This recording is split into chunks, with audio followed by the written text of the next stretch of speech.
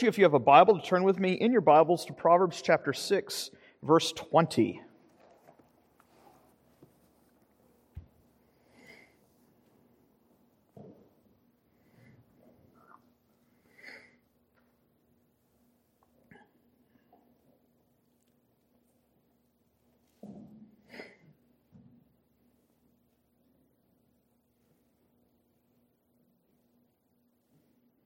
Proverbs chapter 6, verse 20.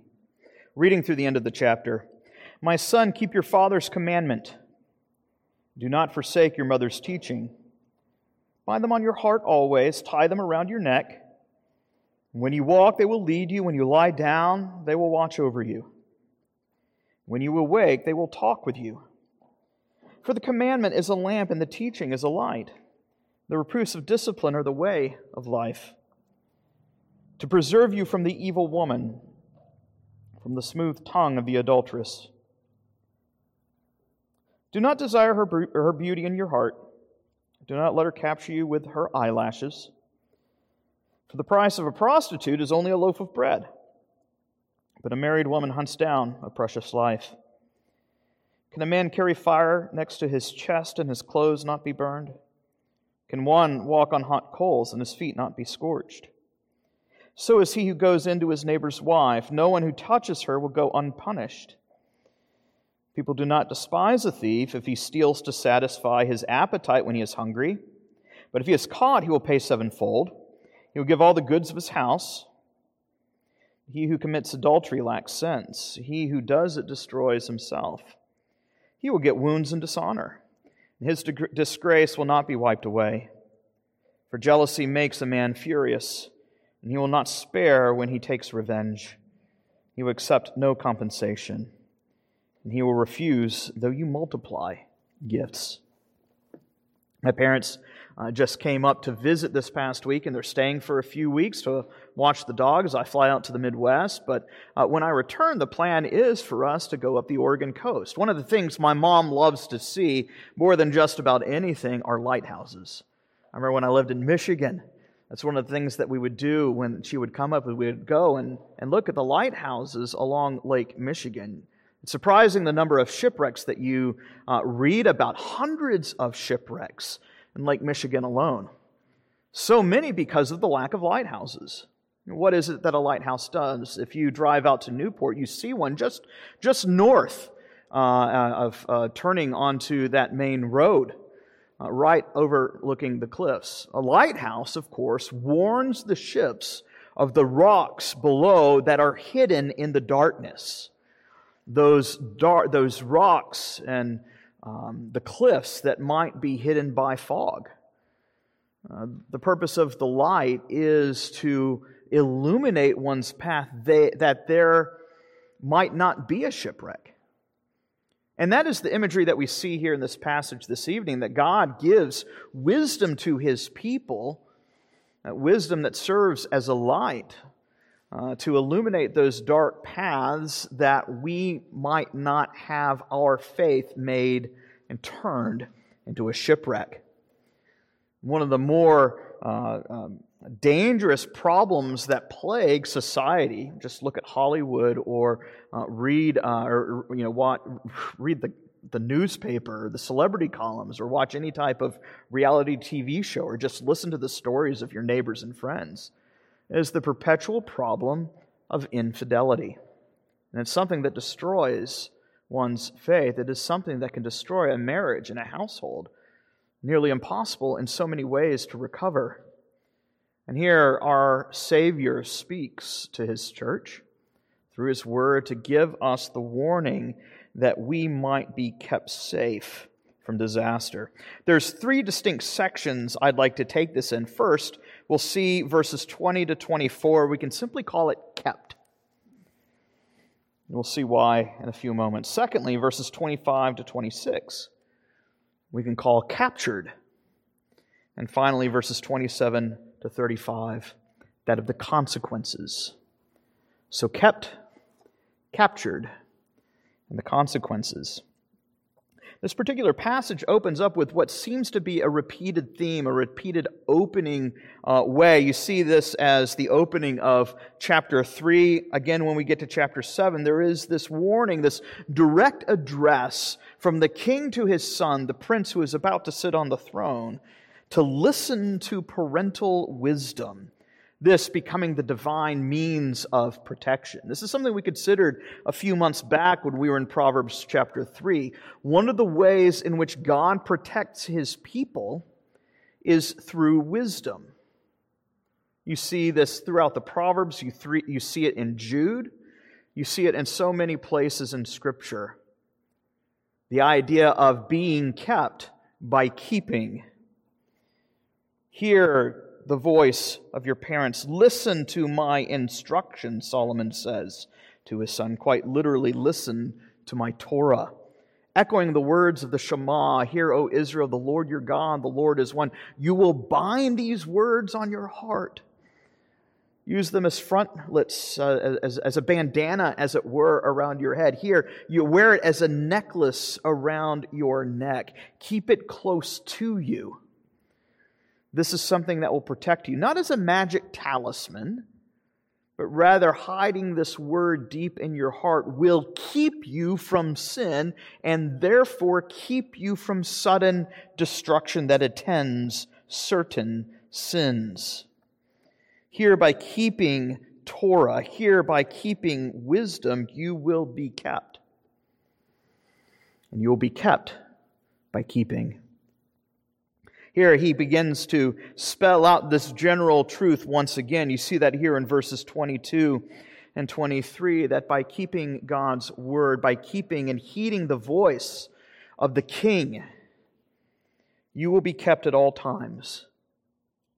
Notice those times that are spelled out. When you lie down, when you awake, when you are walking.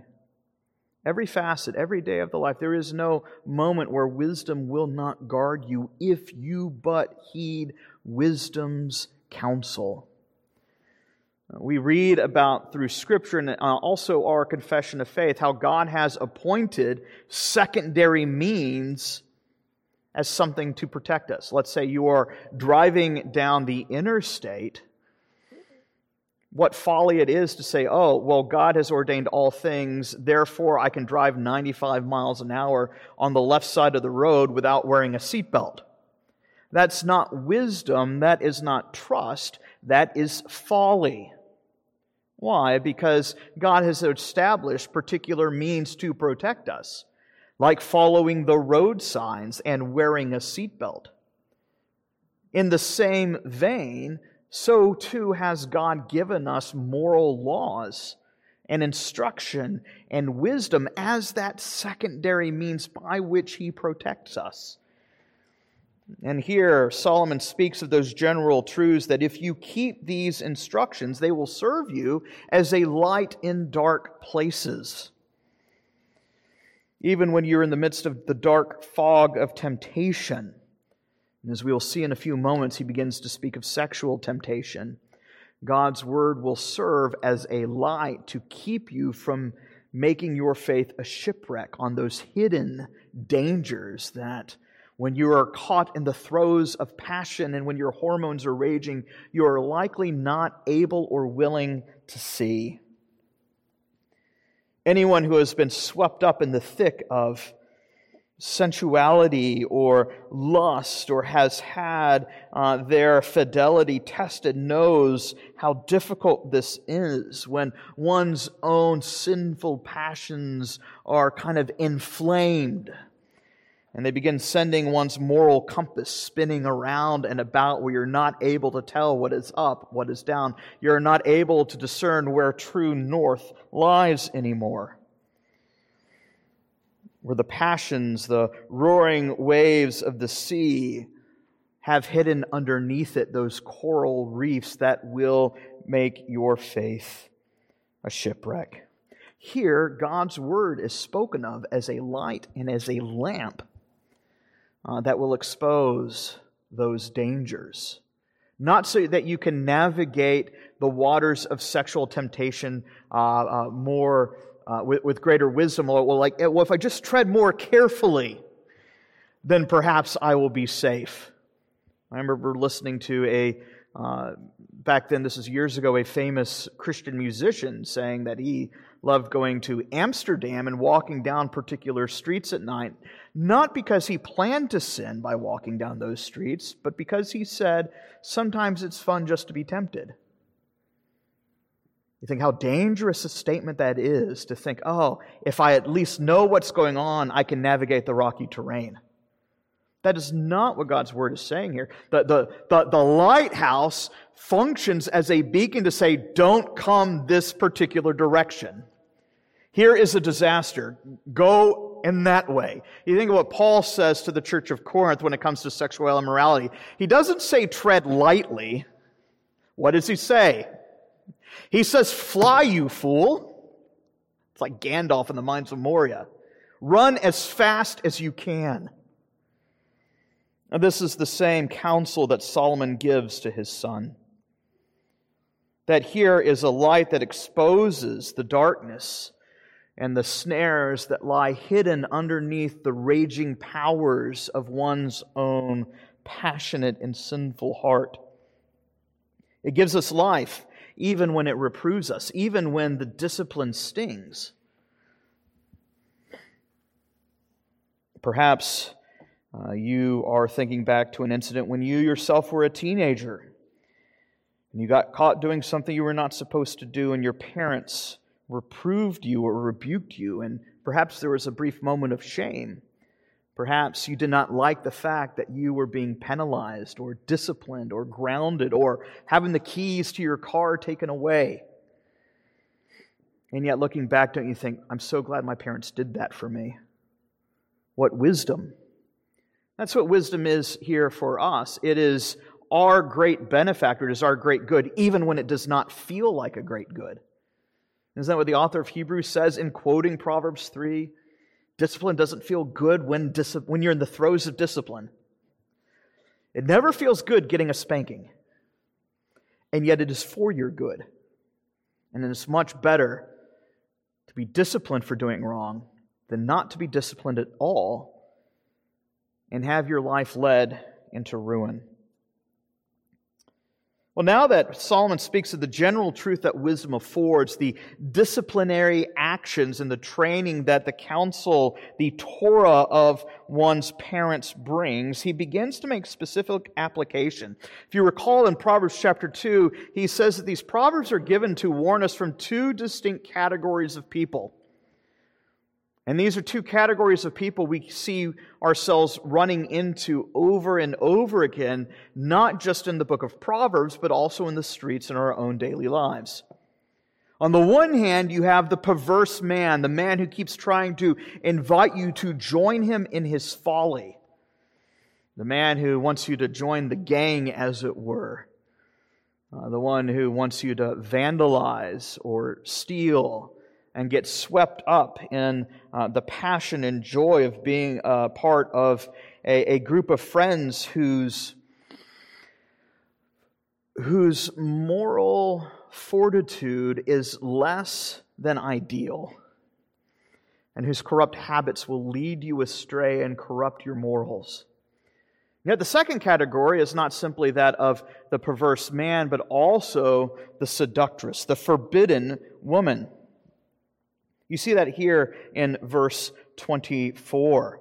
Again, that word there, to preserve, it's the same word that we've seen several times in this passage already. The one who has been given to guard and to keep you. Wisdom is given to protect you from the evil woman, quite literally the forbidden woman.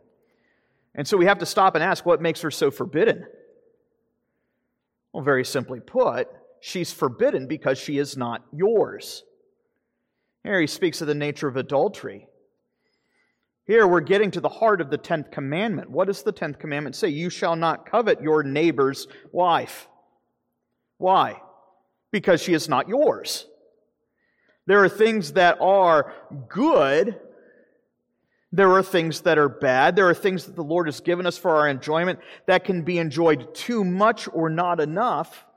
Right? There are inordinate loves that we have that are out of proportion, but there are certain things that are also out of bounds, that by their very nature are prohibited.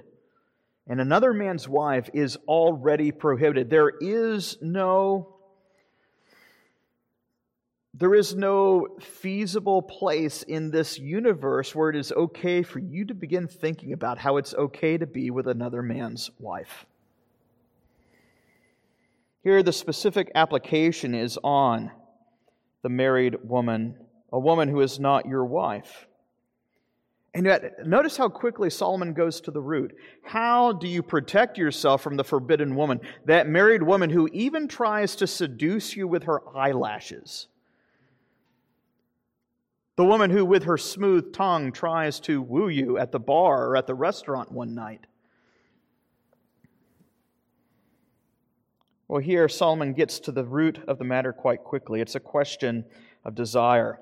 Again, this is nothing new that we haven't already seen. You remember in chapter 4, Solomon had said that above all things you are to guard your heart. And here he gives specific application on what it looks like to guard your heart from the loose woman, from the woman who seeks to lead you astray. A woman whose tongue is her weapon, a woman whose eyelashes are her sword and arrows. I think it leads to a very practical question for us as we consider this practical wisdom. How do I not fall prey to the seductress? If I am to be kept by wisdom, how ought I to avoid capture by the forbidden woman? And that leads us to verses 25 and 26. Look at that. He doesn't simply say, well, just keep your distance. Smile and say your pleasantry. No, look what he says here. He says, do not even desire her beauty in your heart. It gets to the question of our own love. See, that is where sin begins. You think of James chapter 1. Sin gives birth to death. Where does it begin? It begins in the heart. That's why John Owen, in his book, The Mortification of Sin, says, he who does not trample over the bellies of his own lust will never see victory in seeing sin mortified. The battle for sexual temptation begins, and in many ways ends, with one's own desires. Where are you looking late at night? Where do your eyes linger? Where does your heart travel even when your eyes are closed? This is a matter of the heart. This is where the warfare takes place. It does not take place, on an open battlefield. It can take place in the quiet of your own heart when you're surrounded by 20 people, or when you're in a bedroom all by yourself. Anyone who has ever felt the strength of lust knows he must always be on guard against the slightest temptation. How quickly can the embers flame of lust be fanned into a forest fire? And before you know it, you are overtaken, and it is suffocating. Notice the manner by which the warfare takes place, the manner by which a man is captured. There are both verbal and nonverbal forms of seduction that the man is warned against. Her eyelids, right, the glance, the batting of the eyes, as well as the smooth tongue. And we'll see the seductress in chapter 7 more as she continues to try to woo away the man who lacks sense from the path of wisdom down to the gates of hell itself. We see here the command given here in verse 25 and 26. Do not let her eyelids capture you. Oh, they can be like a tractor beam. Draw you in. I think of the Millennium Falcon with the Death Star in the original Star Wars movie. The fight begins with the first glance. The question is, where does your imagination run? And what are you doing to fight it off at the very beginning? Here, Solomon begins to make this argument from what we call the lesser to the greater as he compares two different types of sexual immorality. You see that here in verse 26. He begins to talk about the prostitute. And he contrasts the prostitute with the adulteress. It's an interesting contrast. And he's not making the argument here that prostitution is somehow more acceptable than adultery. That's not the point here. But he says, consider the prostitute. What is the cost for a prostitute? It's just a loaf of bread. Now, is prostitution bad? You better believe it. How much does it cost a man for a prostitute? He says it's a loaf of bread. Well, if you think prostitution is bad, what does it cost a man who commits adultery? It costs a man his very life. You notice the contrast, that what we call that argument from the lesser to the greater that's transpiring here. The adulteress here is described as the huntress. Thus, the batting eyelashes are the shiny lure on a fishing string. It is the bait that is laid to capture the beast. Here, the warning regards the nature of adultery. It is of a greater danger in one sense than prostitution itself. Because you have to reckon now with the jealous husband if ever he is to find out. And rest assured, he will find out. It leads to the consequences we see here now in verses 27 to 35. Yet again, another analogy is brought forth. Can a man carry fire next to his chest and his clothes not be burned? I remember when I was in college, I thought one night it'd be cool to try smoking. I was really tired and I fell asleep with a cigarette in my mouth. And guess what happened? The ash fell on my shirt and my shirt began to catch on fire. Friends who had to, and slapping a towel on me. It hurt. You see that analogy here. A man who carries a fire next to his chest, will he not be burned? The point here, the man, again, another analogy, a man, if he walks on hot coals, are not his feet going to be burned? It kind of makes sense, right? For those of you who are parents, you tell your kids, don't touch the hot stove. Why? Because if you touch the hot stove, your hands are going to be burned. It's basic science.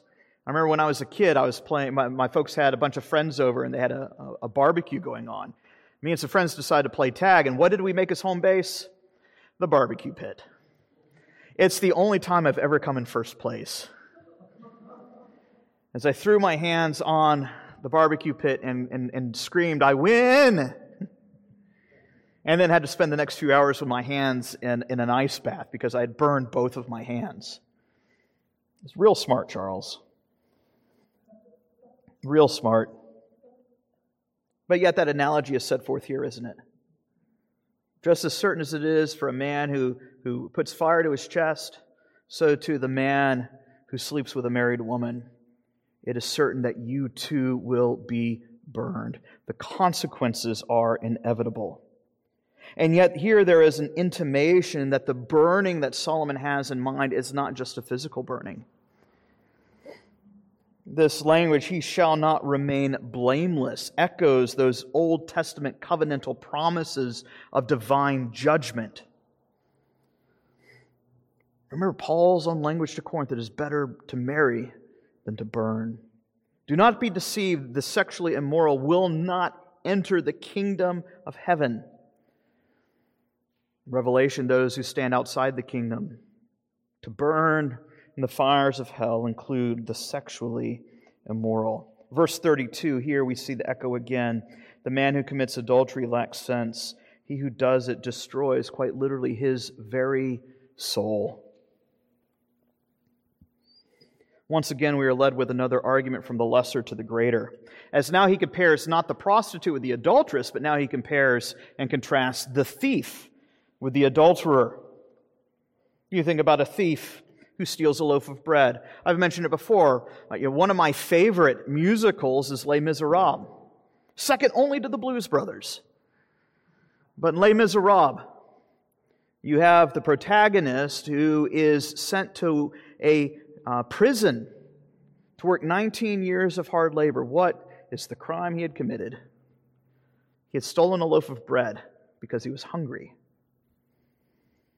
And we see here what sympathy this elicits if a man is hungry and he steals a loaf of bread. Don't you feel sorry for him? And yet if he is caught, is he not required to pay back what he has stolen and make restitution, even more than he has stolen? He certainly must make restitution, even if you feel sorry for him because he has broken the law. Well, if that is so certain for a thief, how much more is it certain for the adulterer, for whom nobody finds any sympathy? There is no situation where one can look and go, you know what, I feel really sorry for that guy because he decided to commit adultery with another man's wife. You might feel sorry for a man because he stole a loaf of bread because he was hungry. There is no scenario where you can feel sorry for a man for humiliating another woman's husband, for having violated the trust that is broken when adultery is consummated. That adulterer lacks sense, it says here in verse 32. Quite literally, he lacks heart, is what the Hebrew says. Here's a man who is unable to keep his passions under control. They have set his life, his course of life on fire, and it leads to the very destruction of his soul. And so the community around him lacks sympathy. Sure, they might sympathize with the thief, but not the adulterer. Here, the adulterer inherits wounds and shame. He has become a disgrace to the community, to the world around him. And here we find a sin that says will not be blotted out. Here's a man who has to wear, as it were, the scarlet letter on his chest the rest of his days. Here is a man where everybody looks as he walks down the street and says, here's a man who has violated the trust of his neighbor. Even if he survives the rage of the cuckold, nobody will ever trust him ever again. And that is the ultimate consequence. I shouldn't say the ultimate physical consequence, because he doesn't have to simply worry about paying a fine in the local courts or buying a couple extra loaves of bread to make restitution. Here he is confronted with the burning fury of the married woman's husband. You steal a loaf of bread that in one sense is easily restored. But how do you restore betrayed trust? How do you restore a defiled bride? There is no money that can wipe that slate clean. There are real lasting consequences for adultery. And here Solomon says, you better watch out. Solomon says, as it were, I know from personal experience. Look what it did to his own family household with his father's adultery. Even as Solomon himself is the recipient and the fruit of an adulterous relationship. Yet he says, look, I know the consequences this bears. This lasts long after the fact. It can last an entire lifetime. Even if that sin is forgiven by God, there are still lasting physical consequences that will send a ripple effect through the rest of one's natural life. I'm not saying these things as an attempt for us to look around and go, well, I haven't committed adultery today, so I must be doing pretty good. This is given as a sober warning to each and every one of us. Tomorrow is a new day filled with new temptations. And tomorrow, just like today, is the day to take heed and to stand and be careful how we take heed so that we might not fall like those around us have fallen. Here is a call to arms. Here is a call to sobriety of thought, not to let our imaginations run wild even for a millisecond, because the battle stands or falls in the heart. Think what James writes, that each person is tempted when he is lured and enticed by his own desire. In one sense, the woman who seduces the man, and by the way, we can easily turn the tables, the man who seduces the woman. On one hand, there is a certain guilt that lies with the seductress or the seducer. And yet at the same time, it's not wholly their fault either. Because we see the one who's being enticed, there's a willful volition that's taking place. As one is enticed and led away, as James says, by his own desires. And so we must learn to stand guard that we not be swept away in the coming flood. That desire, when it is conceived, it gives birth to sin, and sin, when it is fully grown, brings forth death. Therefore, do not be deceived, my beloved brothers. And we might look and think, well, that's no big deal. Perhaps that's just one piece of wisdom among a whole host of wisdom. And people begin to speak of God's will and plan for their lives, and they speak of God's will in terms of self-fulfillment and fulfilling their own desires. And yet, as we continue to hear and place ourselves under the authority of God's Word, we hear time and time again that God's will for us is very clear. It is spelled out in His moral law.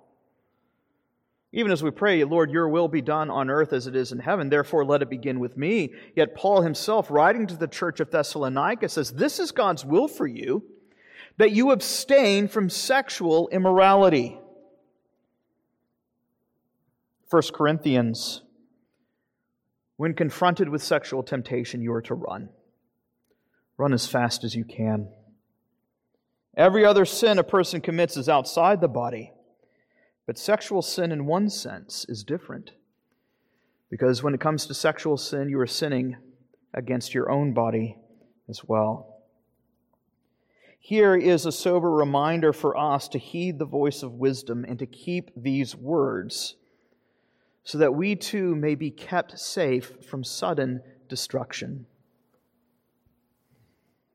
And yet at the same time, we live in a world, even within the context of the church, where you might be looking back on past actions and behaviors and you say, I've already failed in this area.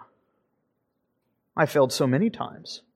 To one extent or another, you read Jesus' Sermon on the Mount and you recognize how deep the charge of adultery goes. And you say, how can I ever be free from this? I want you to be reminded of Paul's own words to the church of Corinth, a church that was beset with much sexual immorality. Even as he warns them soberly that the sexually immoral will not enter the kingdom of heaven. And yet, he follows up by saying this as well, and such were some of you.